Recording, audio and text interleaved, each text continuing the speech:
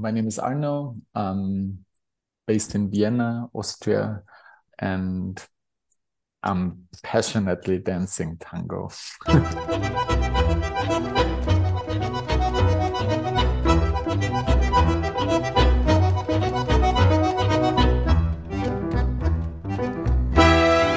I'm Liz Sabachik, and this is Humans of Tango, where we explore what tango has to teach through the experiences of those who dance it.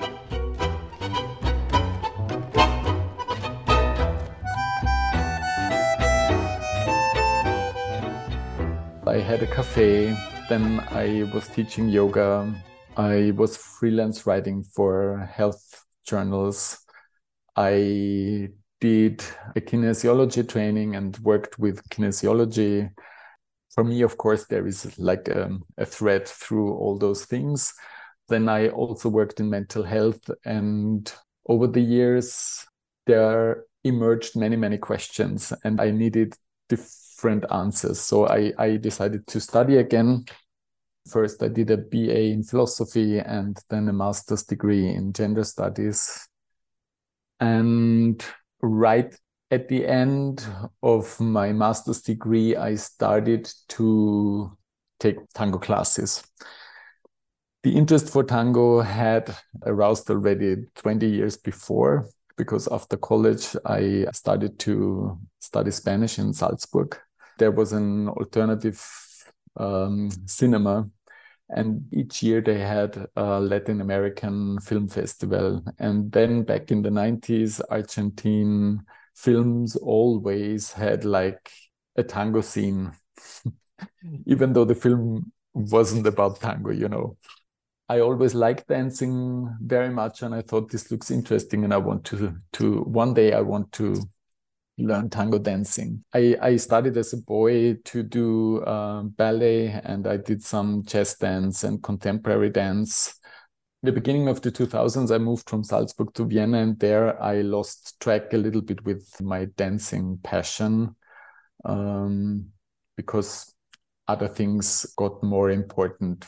So it took a while to really start tango dancing, and very quickly I knew I want to stick with it. There was something fascinating from the beginning, and I started to search for queer tango. I was searching for to travel to my first festival, and I discovered that there is queer tango at Queer Tango Festival in Rome in Italy. I thought, well, I just go there, and if I don't like it, it doesn't matter, because then I'm in Rome. So I will do some sightseeing and enjoy Rome. But it was the other way around. It was less strict. There was much more direct contact between people. And still the dancing was taken very seriously. People wanted to dance really good tango. So it was a good mix, fun and seriousness. And yeah, during that time, I was already also searching for a PhD topic. And in the end, I decided to do something with queer/tango dancing. This allowed me staying for a year in Montevideo and Buenos Aires, starting in autumn 21, October 21. I discovered the work of Arno Plass online, and you can find it linked in the show notes. Around the time when he started releasing videos from his series of interviews, Una Tanda Queer Con. The series is part of Arno's PhD project and features conversations with dancers in Europe and South America, sharing their perspectives on queer tango. Arno says the project was inspired in large part by conversations hosted through Chamullo Queer, an international tango meeting that's been held annually in Valencia, Spain since 2019. I liked very much the pandemic version on Zoom, because having, for example, Ale in Mexico. That's Alex Pacheco Castillo, a queer tango teacher and organizer who you can hear from in episode 11 of this podcast. Who lives in a complete different country with different conditions than I do here in Austria. For me, it is very important to have different perspectives on the same level, standing one next to the other, because it's giving like a bigger image that reflects much more what life is about or what tango is than always only hearing one person. Listening from other people, how they see the things, I'm able to question the way I look at things, the different circumstances of the lives people lead. Always had something completely new to me. So all the videos, the voice track is what we were talking. It's not cut, nothing, because it was the idea to have a conversation like tango dancing. When I do the wrong step, I can't say, please cut the wrong step out, you know? So the original idea was that apart from the conversation, people have also the space for expressing in a different way how they approach queer tango. So I thought maybe some would just like me to film a tree without appearing any person in it. Or I thought maybe some people would like to do a handstand or whatever, you know, it was much more thought like this. And it very quickly was clear that people talking about queer tango want to dance queer tango. So we dance queer tango, which so that came out of the format, the verbal format that you had originally conceived of. The dancing just grew out of that organically. Yeah, it became, which was also something that I got aware of after a lot of filming and a lot of conversations. It's actually happens an intervention, because I think there is one or two people I dance with in a private room, and with all the other people, it's in a public space. There is also this layer in queer tango. It's we are there, we want to show ourselves. The way we are dancing is one of the ways you are able to dance tango. There is also a slight criticism, I'd say, regarding aesthetics in tango. I'm really bored about the most performances I see. I can differentiate and I can appreciate the technique I see, because people are doing fancy stuff that needs precision, that needs technique. But a performance, especially in tango, you know, with all people talking about the connection, I want to see something different, and I want to see the two persons dancing, because I very often have the feeling that people are replaceable. Just put another dancer there. So this became also during the project part of the thing, that there are different aesthetic expressions. And that's also something I like to see. I like sitting at the milonga on the side and watch people dancing, just for see how they do, how they perform, how they offer themselves to their partners, how they move, even though it's sometimes maybe not so aesthetically perfect. But to see they are in the flow with their partner, that's something I really like.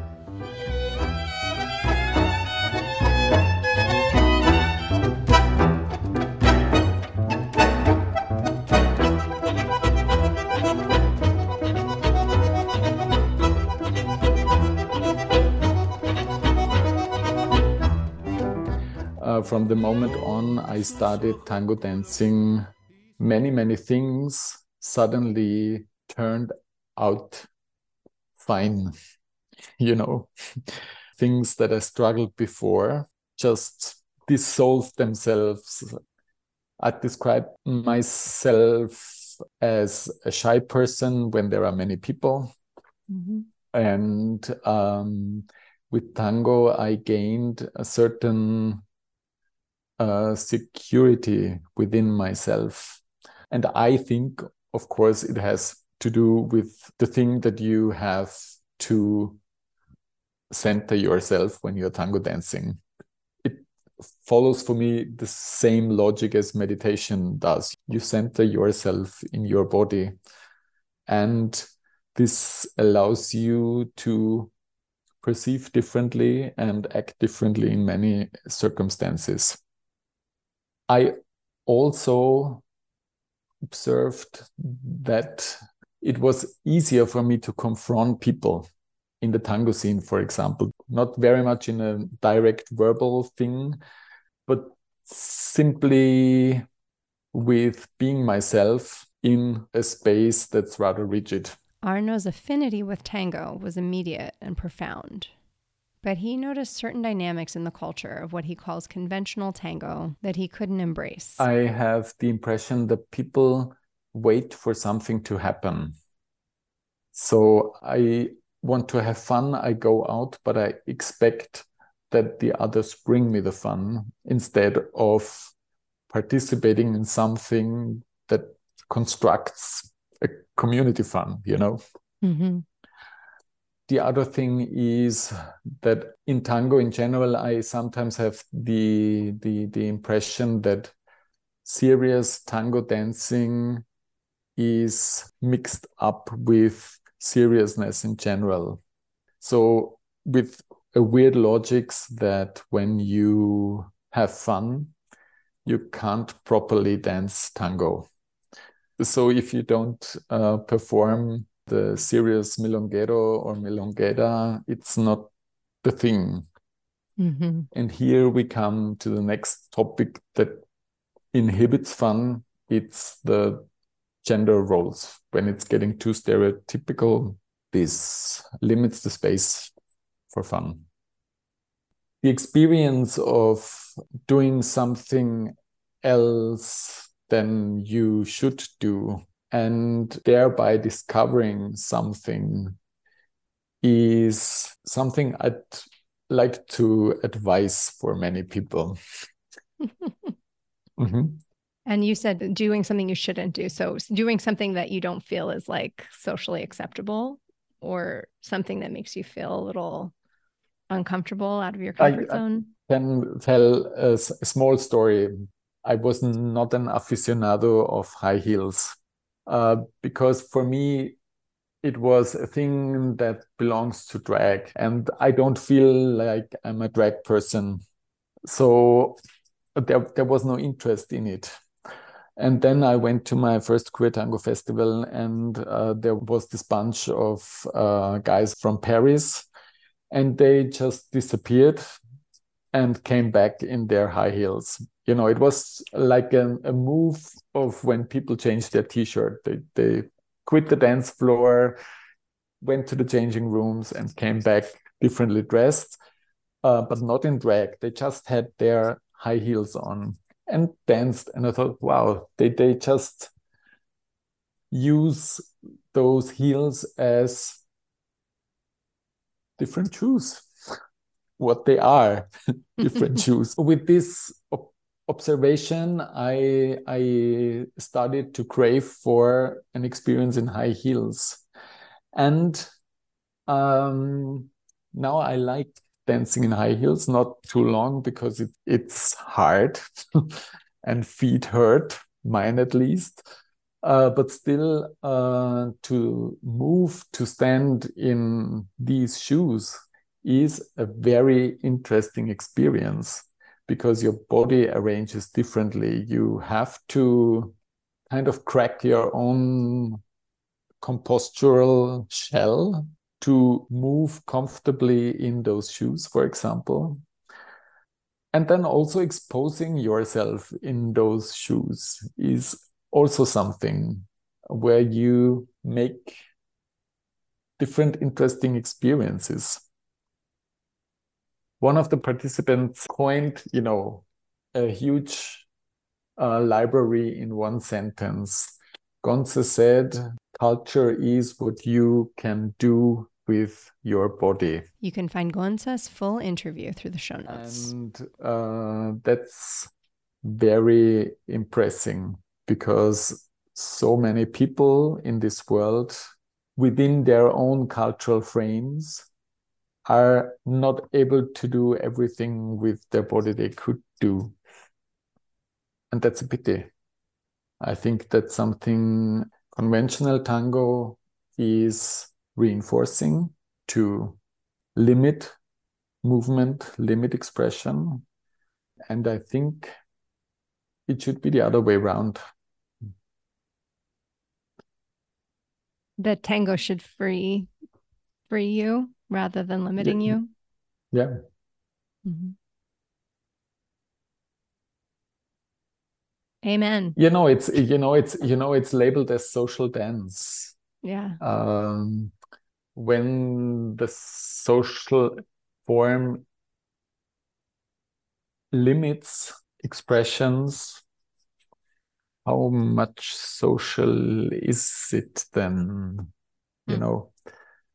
If you're not authentically socializing, if you don't feel like you can be yourself. And it's not the question or the layer of that if we want to have a social gathering, that we have to have our rules. I'm talking much more about the gender limitations existing are not necessary. Mm-hmm. Especially in tango, which is a very intimate way of encountering another person. Intimate is not sexual, erotic. It's intimate. Mm-hmm. It's a different thing, where everyone is talking about connection and stuff. How can I connect if I limit myself? It's a contradiction. Over the years, being in contact with many different people and going to different festivals, I see there are different approaches to what could be queer tango. Many people, of course, just want to have a queer space to go out, which then is not necessarily having on their mind that a queer space is, in my understanding, also a political space. And there I have the impression that sometimes the same dynamics happen as in the conventional scene, but with rainbow colors, which is nothing that I would like to reproach. On the other hand side, there are those spaces where many people have on their minds that a queer way of life is not limited to your gender identity and your preferred sexual partner, but that it's also about asking why queerness in general is a problem. And these people contribute to construct different spaces. And those spaces are much more relaxed, because it's the word, it lowers the tension and the competitiveness. And it's those spaces where I also witness in observing that people during a festival, for example, they lose their, what's the word in English? The turtle has the shell. They come out of their shell. They come out of their shell. Mm-hmm. And that's a very beautiful thing to see when you over the festival weekend, you observe that people get freer each moment and express themselves and don't follow whatever stereotype, Mm-hmm. Yeah. Por sus ojos color cielo y sus dones de bondad la llamaban virgencita. En el barrio Montserrat todos la querían y no hubo payador que no cantara por ella. En el barrio del tambor disputaban su cariño, todos querían su honor, pero la virgen del barrio soñaba con otro amor. Arno's queer tango research has him working across continents and across languages, interviewing, writing, and presenting in English, Spanish, and his native German. Almost 2 months after our interview, I am still finding food for thought in the insights he shared about how we communicate. Maybe that's a very personal view, I have no idea, but I think being perfect in one language very often leads to understand literally what others say. And very often other people just have another form of expressing and using different words that you use. And when you encounter yourself in an international context where some people speak in their native languages, some people in their second language, there is not so much focus on the words you use, but much more of this, what do you mean? Like tango dancing. We all know how a step goes, stepping forward. But everyone does it differently. And we have to listen in order to dance together. And if we get too caught up in the vocabulary, then we don't really communicate or connect with each other. That's it.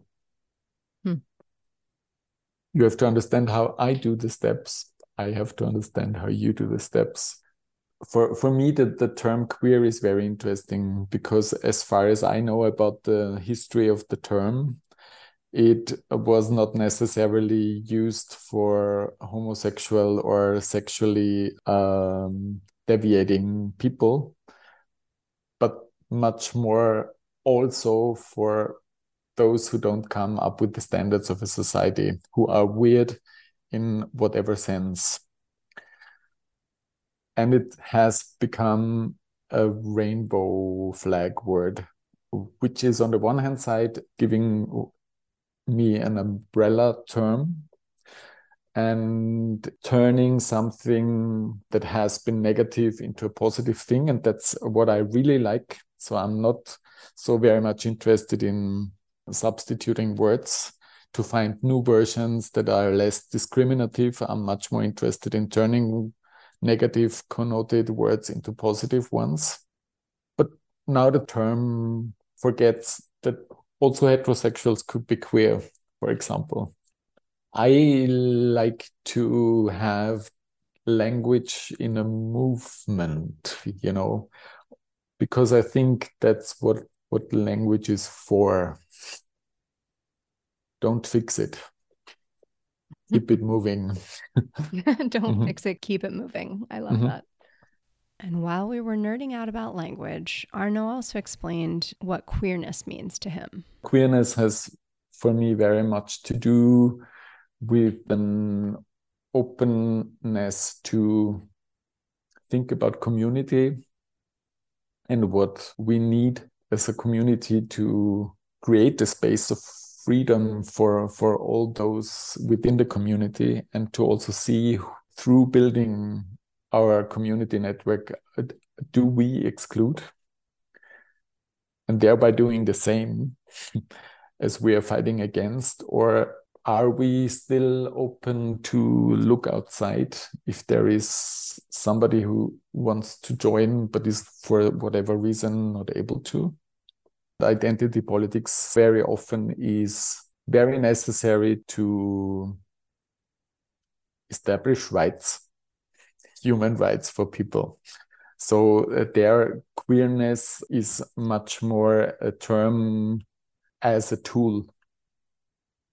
But in general, I see that there are many queer people, or under the umbrella of queer people, who apparently, maybe it's just a human condition, that when a certain level of freedom is established, we forget about the past. Of course, I would label queerness also with the lenses of gender and sexuality. So, it's all of this. But queerness in a central meaning has to do with inclusiveness, not necessarily personally, because that's sometimes difficult, but as a community to be able to be open to different forms of existence, and to look for ways to establish contact, to build solidarities, to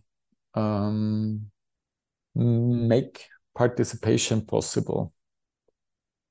It sounds like you're talking about a sort of ideal world in which we are all very intentional about the way that we engage with every individual, and then create a community where people can be authentic, basically, and feel like a sense of belonging in that community.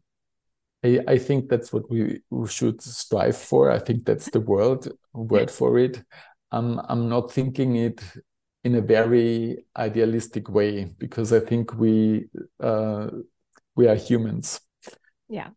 But I think as a community, you can construct spaces that make it easier, and that's a continuing process. I think this will never have an end. It's like having a democratic constitution for a country. There is always negotiation going on. Always, the world is changing. There are new topics that have not been so important 20 years ago that are important now. Bringing it back to tango, for example, we all know these milongas where there are a lot of people sitting without dancing. And you can see that over the time they get frustrated. And I think there could be an easy thing to solve this problem as a community if everyone dances one tanda or two tandas with someone they don't know, and maybe one tanda with someone who sits.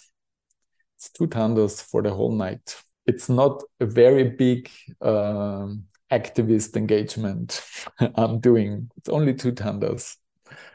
I think if everyone does this, milongas would look differently. Tango in itself has so very much that can be seen analogous to how we as societies work. One of the big questions was, if I, as a single person, do something differently, resisting the hegemonical forces. This was for me a question whether this makes sense or it doesn't help anything. And now I see it's whatever you can do, even though it's a small movement, do it. Because it's contributing to shift something at least a little bit.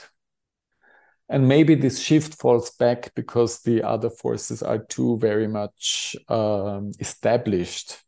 But, then it's my little thing, then it's your little thing, and the little thing of a third person. And this stable building begins to shake, because I don't consider myself so very much as the revolutionary person who's in the front line to do activism. And I see everything is part of a shifting. I also really understood that when you have the opportunity to, but you don't resist, you are contributing to fix what you are against. It's a very you're reinforcing it. Yeah. Of course, if I want to participate, I have to adapt to the circumstances, to the rules, to everything. But I don't have to. Please don't adapt 100%. The conversations we have, transoceanic, the little things that happen in different cities, the discussions that go on between the communities, different things that are published in text form or in a video form or for listening, that's a very important thing that's happening. I still think that many people are very alone because they are not able to fit in. And the more we as a worldwide community with all the differences we have, it's giving a sign that there are ways of belonging, that there are spaces where you can feel at home, where you are able to feel welcome. And for example, I see it here in Vienna. We had 1 month ago Rocio and Bruno. That's Rocio Lecchio and Bruno Tombari. There is a tango teacher couple who always invite them, and they did a huge milonga, which was a wonderful milonga here in Vienna.